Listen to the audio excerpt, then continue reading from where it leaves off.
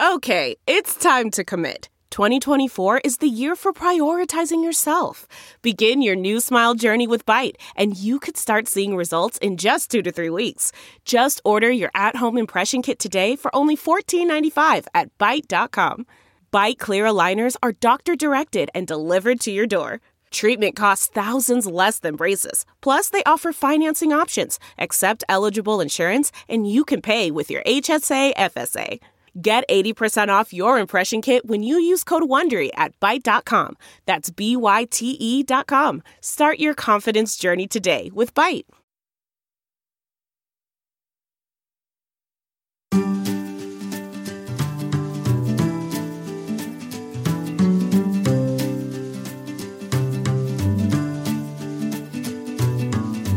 There are no words in either French or English that begin with "ets," except for etc. Inexplicable and unexplainable both have Latin roots, and they still occupy the same lexical space. Coming up on Word Matters, spellings that reflect alternative pronunciations, and the unexplainable favoritism that is shown to inexplicable. I'm Emily Brewster, and Word Matters is produced by Merriam-Webster in collaboration with New England Public Media. On each episode, Merriam-Webster editors Ammon Shea, Peter Sokolowski, and I explore some aspect of the English language from the dictionary's vantage point.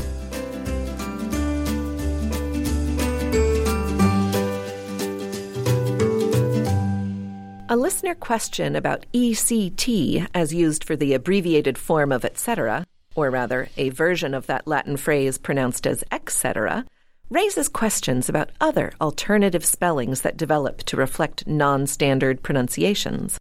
I'll start our discussion off. Listener Michael wrote, in response to our segment on abbreviations, saying, I listened to this episode hoping all along that you would address ETC, the abbreviation for etc., with so many people pronouncing it etc. these days, along with other words such as especially, the abbreviation has started to morph toward ECT. I see it all the time now. You could have killed 2 birds with 1 stone by correcting the pronunciation along with the spelling of the abbreviation. So, what of that spelling and pronunciation of the abbreviated form of etc.? Well, Michael may be both heartened and disappointed. We don't include ECT as a spelling of the abbreviation in our dictionaries, but we do include the pronunciation etc. And it was added quite a while ago now, in 1993, for the 10th Collegiate Dictionary. Doesn't surprise me at all. Why? Because I think even though Michael's attention to detail and care for language are laudable, I think there's also something else going on in his case, which is what we sometimes call the recency effect, which is that you notice something and then you start to notice it everywhere and you think it's new. But actually, this, I think, is something that's been going on for a long time. Yes, possibly. It could also be that it is becoming more and more common, too. And that there's more non-professionally edited writing that we all encounter every day. Yes, absolutely.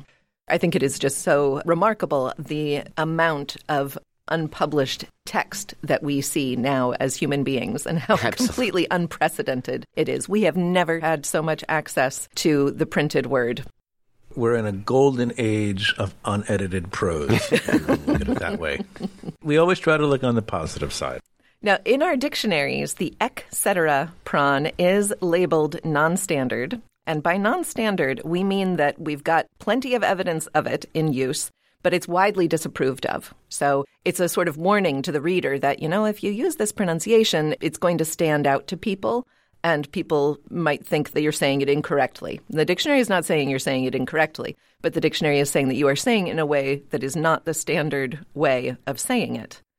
Here's an interesting thing. Our usage dictionary, Merriam-Webster's Dictionary of English Usage, has an article on this pronunciation of etc., and it says that the variant pronunciation is common in both English and French because of assimilation. Now, assimilation is a technical linguistics term. It means the change of a sound in speech so that it becomes identical with or similar to a neighboring sound. And we use assimilation in phrases all the time. So if you say his shoe, actually I just said it, his shoe. But in a running text, I would just say his shoe, right? There's the S is gone. It becomes kind of a zh sound instead of z and a sh. So that's this process of assimilation, and that is what's happening in the pronunciation etc., etc. It's a more natural thing for our mouths to do. There are no words in either French or English that begin with "ets," except for etc. Oh, that's fascinating. But X is a very common way to begin a word, right? We've got exciting, exception, except. Some of the most common words that we use start with that X. It reminds me of the nuclear problem where there's a common pattern like molecular. Cochlear is a little less common, but molecular, which has this scientific connotation like the word nuclear does. But there are very few words that actually have that pattern. Right. Now, it's not that that one is so hard to say. We can say the word likelier, for example. Sure. We can do that clear. But nuclear is this technical scientific term, like you say. And there are all these other scientific terms that have this "ular" ending that sort of draws a word like nuclear to be nuclear. For these non-standard pronunciations, I sometimes call it like the pull of gravity. You're attracted like a magnet to something that you've heard before. Something that comes to mind is remuneration, which has to do with money and the amount of money that's being paid. And so we want to see maybe that word number or numeral. So you often hear it as remuneration. In a way, there's a logic to that. It's just not what the word is. Right. Yeah. Yeah, remuneration still feels quite foreign. Yeah. But to be honest, most words in English still feel foreign to me, and it's my native language, so that's not so surprising. We have talked about folk etymologies before. A folk etymology is when a word is actually shifted in its form to become something more logical or more familiar. And that's definitely what is happening when you're talking about remuneration. The word chaise long, there's an alternate chaise lounge, and it's because long, L-O-N-G-U-E in English is not really very meaningful, but lounge certainly is, especially when you're thinking about a particular kind of chair. And it looks like it's for lounging, and we have a verb that kind of contributes to that. Chaise lounge, we've certainly talked about it and written about it, and there are a bunch of these. Hangnail is one of them. We ascribe a logic, or we post facto apply a logic to the spelling of these words. And this is a long way of saying that someone might be technically wrong with etc., for example. And it might get under your skin. It might bug you. But there's often a kind of logic behind these very common so-called errors, these non-standard approaches to phonetics and to spelling. The ECT spelling, which is one of the things that Michael was really objecting to, he's noticing this increase in the use of this spelling. And we do not yet include that in our dictionaries, ECT, as a variant spelling of the abbreviation for et cetera. But F. Scott Fitzgerald apparently used it in his writing. No kidding. Yeah. Published or unpublished? These were in letters. Yeah. Sorry, not in his published writing, except that it just means no editor was correcting him, right? It may be all throughout The Great Gatsby. I've noticed that there are a number of cases that have come up. Quite often it's in the letters of F. Scott Fitzgerald. So I think he had a relaxed grasp on certain usage conventions that people hold very important today. Right, a relaxed grasp on usage conventions. Yes, I like that. But clearly had mastery of the language. He's a very highly regarded writer for good reason. He knew how to use words to communicate very well. It just goes to show that you can write in what many people would consider to be substandard variants of English and still die a miserable alcoholic death. But be read in high schools around the country. Yeah, that too. There's another word that this thinking about et cetera made me think about, and that is the word espresso. Now, espresso, E-X-P-R-E-S-S-O, is included in our dictionaries with the same definition as espresso, E-S-P-R-E-S-S-O. So in this case, we actually include that spelling with the X. It has a pronunciation that matches it, espresso, and it's considered less common, but not non-standard. So that means it's frequent enough. And our evidence of both really starts to become significant in the 1950s, but they're both kind of bubbling up around the same time. Another one like this that you might think is an error is the word aluminium, which is really just the British way of saying aluminum. But we enter it at its own spelling, and we simply call it British. Although it may be like with remuneration, some people think, you're adding an extra syllable to this word. What was that other one where you add a syllable? Is it mischievous? Yes. I love mischievous. We include the variant pronunciation, mischievous, and we enter it as non-standard, but we don't include the spelling that kind of backs it up. I'm not sure how I feel about that. If I'm going to say mischievous, I'm going to spell it with an I-O-U-S. I got to say, I always thought that mischievous was itself a more mischievous form of the word than mischievous was. It's an exemplar of itself, and so I think it deserves its own place based on that. Yeah, well, it's often used humorously, and it's got like this kind of playful nod to the word devious in it. Is it possible that British English speakers use that more frequently? It may be just my ears that have caught it more frequently, but it's a fun variation, especially because of that devious harmonization that just brings this other idea kind of more actively into this word. But clearly we're just having fun with these words. And I think that notion of non-standard, it's important to remember that's a usage label. And that usage in this case is what I call the manners of language. In other words, it's sort of there to help guide you to not embarrass yourself and not offend others. And it's true that you might be judged harshly if in professional writing or in a school paper that you present one of these spellings or pronunciations. You might be judged harshly by people who don't know you, for example. And we do find it comfortable to judge other people by their spelling. It happens all the time on Twitter. So that's why I call it manners. It really doesn't have to do with the word itself. It has to do with how the word is situated in the culture of understood standard spelling and publishing. I think that's a really great analogy, Peter. And if I could pursue it a little more, I think one of the things that's particularly useful about that is that just as with manners, there are degrees of usage that you may wish to adhere to. And in many cases, the question involved is roughly analogous to, have you used the correct fork for the salad? Yep. And in other cases, the question is more like, did you remember to put on pants before you left the house today? These are both, in some broad sense, a question of manners, but some are more important than other ones. I think it's important, and it kind of behooves us all to not confuse the salad fork with the wearing of garments when we leave the house. Perfect. Hear, hear.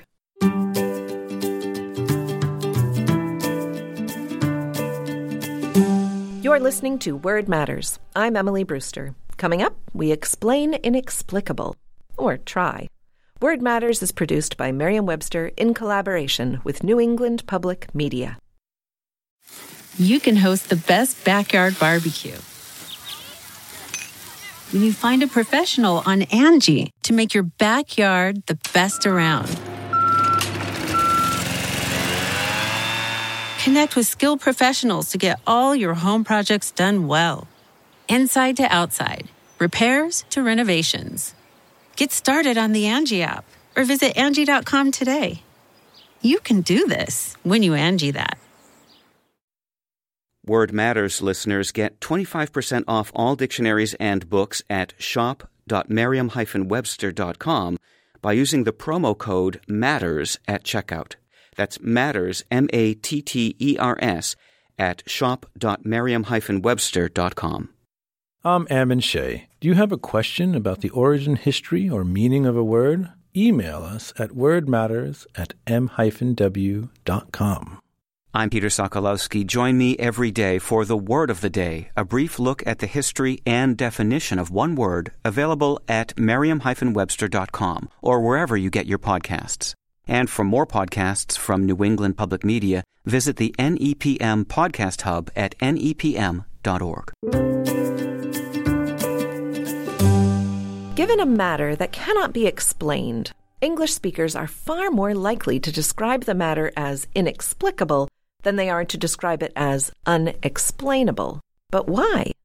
Peter will try to explain. We always seek logic in language, and one of the intriguing characteristics about English is that we often have a lot of words for kind of the same thing. And that isn't always logical when you think about it. That means they overlap. That means we have synonyms, of course, and that means also that we have registers or colors, sort of sophisticated designations of denotation and connotation. And that's what we're here for. I mean, that's what the dictionary does. But, for example, we don't make a big deal about the differences between words like trusty and trusted, but we use them both. My trusty knife, a trusted friend. If someone were learning English, they would have to learn that particular sub-pattern of adjectives. And think of, in English, the fact that for something that is big, we have so many synonyms. We have huge and large and great and enormous and gargantuan and humongous and gigantic and ginormous. There's so many of these things. And that's a sort of curious thing. I've always wondered why we have so many words for big things in English and not like pairs of them for small things.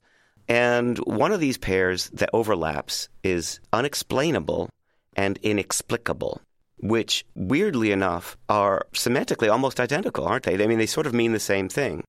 Not able to be explained. Right. Trusty and trusted I would use in different contexts. Mm-hmm. But let's see, this distinction is unexplainable, it's inexplicable. I think those basically mean the same thing. Yeah, I think semantically, at least for the definition, it'd be hard to make a distinction. I think inexplicable is paired with the strong possibility of blame in many cases. Oh, interesting. You wouldn't say the inexplicable decision you made to invite your brother this weekend. That makes sense. You wouldn't say the unexplainable decision you made to invite your brother. It's inexplicable why you would do that, not unexplainable. I think I would say unexplainable. I feel like inexplicable, at least in my idiolect, is paired with the soon forthcoming blame on some matter. So is unexplainable, maybe that's a little more gentle. That's self-referential. It's unexplainable why I did something, but it's inexplicable why you did something. That's the distinction for me. Well, there's a kind of a neutral quality is what you're saying to unexplainable, which actually may be right. That's an interesting color. This is one of the things about English in particular, which is that English often has pairs of nearly synonymous words. Usually one has derived from Old English and one has derived from Latin or French. Think about doable and feasible, or many and numerous, or friendly and amicable. None of those are completely 100% overlapping in usage, but we all kind of squint and see, oh yeah, they kind of mean the same thing. This case is a little different because inexplicable and unexplainable both have Latin roots, and they still occupy the same lexical space. So this is a kind of interesting thing. In other words, they grew up next to each other in parallel in the English language after the 13th century, when these words kind of came into the language. But they don't have the same Latin root. No, right, exactly. So explain comes ultimately from planus or planus, which means flat. In French, the word for map is still plan, P-L-A-N, plan. And we do use the word plan. In some sense, you could say that plan is this ultimately figurative use of what was a piece of paper on the table that you were looking at. A literal plan, which was a map. A plan to go to the movies tonight was really kind of a map for your evening, right? So there is something to that. But the Latin word planus, meaning flat, or the verb related to it, which meant to make flat or to make level, which meant to make plain, to make clear, to make understandable. It was figurative even in Latin. Yes. Then. And English, of course, has the word plane, right? P-L-A-N-E. And it comes from the same root. And it's also the tool, plane, that makes something flat for a carpenter. So that's an interesting root that has a lot of derivations in English. But explicable or explicate is the verb, comes from a different root, explicare. That's the verb that means literally to unfold, which is also a figurative way to say to make something clear or to make something easy to understand. You unfold it and, oh, now I see the whole picture.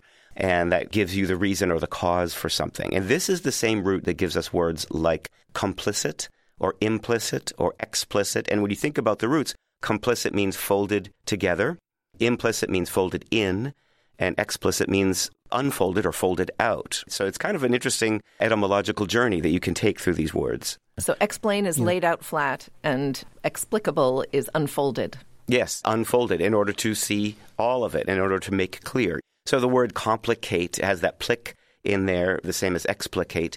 And complicate means to fold together. So if you're complicit, you're folded in with your co-conspirators. But if you complicate something, that's also folded something together. That's too many things together. It's just an interesting way that we use this plicare root. This is the PLY word in English, like plywood, which has layers or levels or folds that you put together. So that's where all of those things come from. So we have these two words that have two different roots, both of which had a figurative use that meant to make it clear. And that's kind of interesting. And that's only in the positive, though. We're talking about explainable and explicable. Placare gave rise to another very, very obscure word, which I think is only in the OED, which is inexplicant, inexplicant, which unfortunately I have to say means just giving no explanation. And I thought it would be nice if inexplicant referred to a person who could not be explained, kind of like a supplicant is a person who supplicates. Inexplicant to me feels like it should mean an inexplainable person, but it doesn't. Could also mean a person who refuses to explain. Even better. I like them both. We can do what we can. I think that sounds like the kind of word that was used by someone who was used to working in Latin or translating from Latin, like a scientist or a lawyer or a scholar of the 16th or 17th century. That sounds like a word that was sort of coined in English, but is really a Latin word. Does that make sense? That is entirely explicable.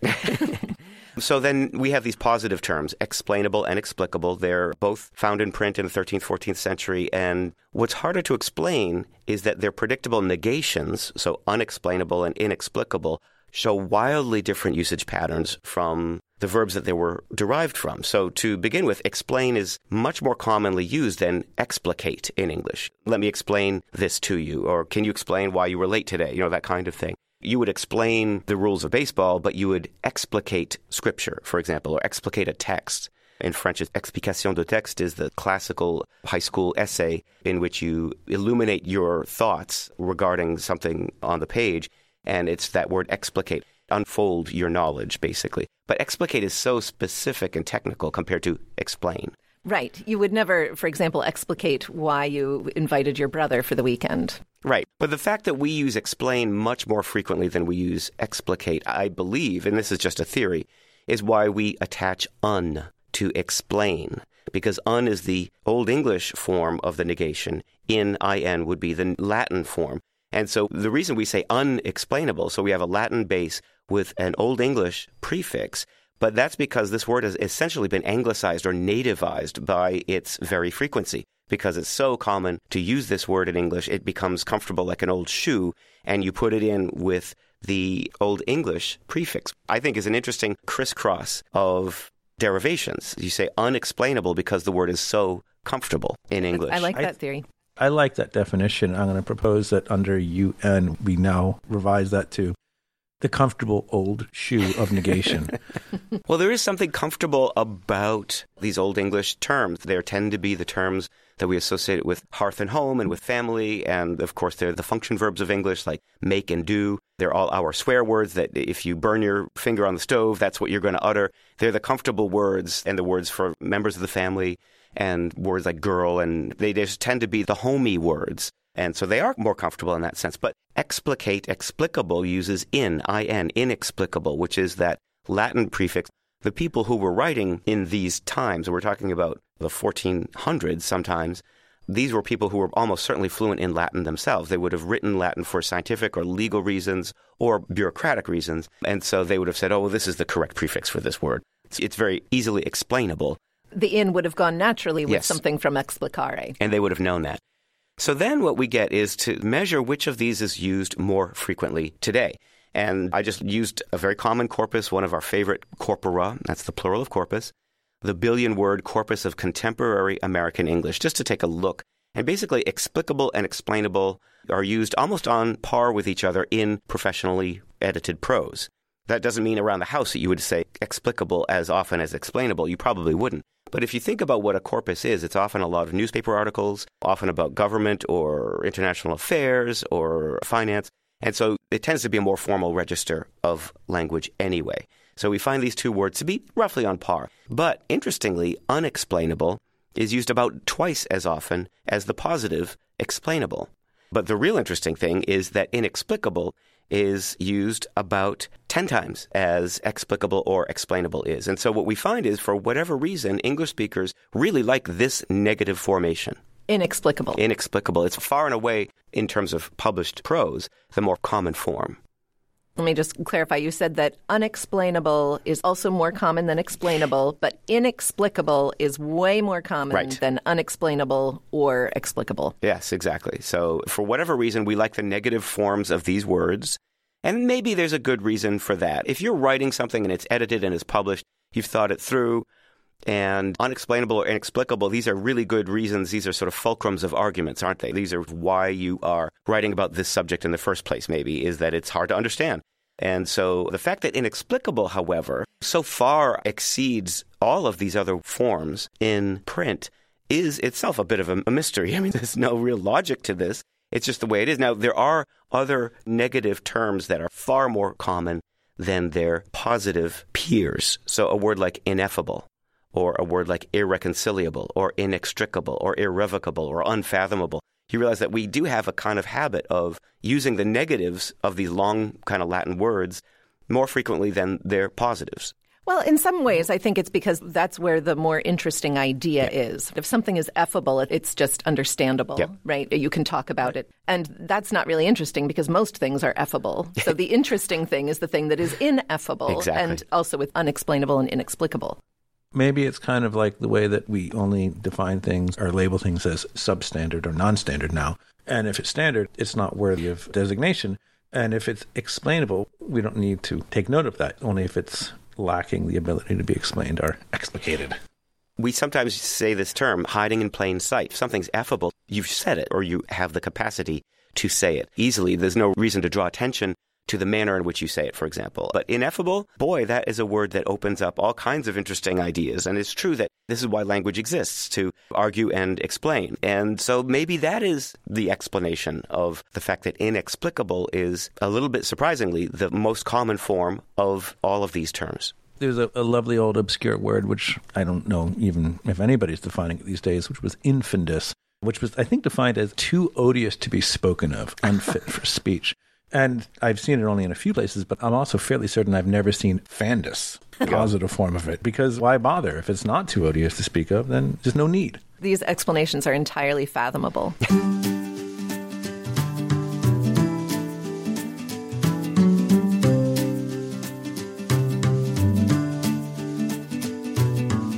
Let us know what you think about Word Matters. Review us wherever you get your podcasts or email us at wordmatters@m-w.com.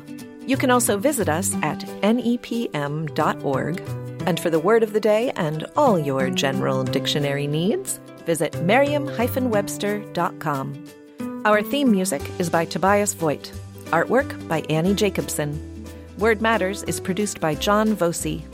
For Ammon Shea and Peter Sokolowski, I'm Emily Brewster. Word Matters is produced by Merriam-Webster in collaboration with New England Public Media.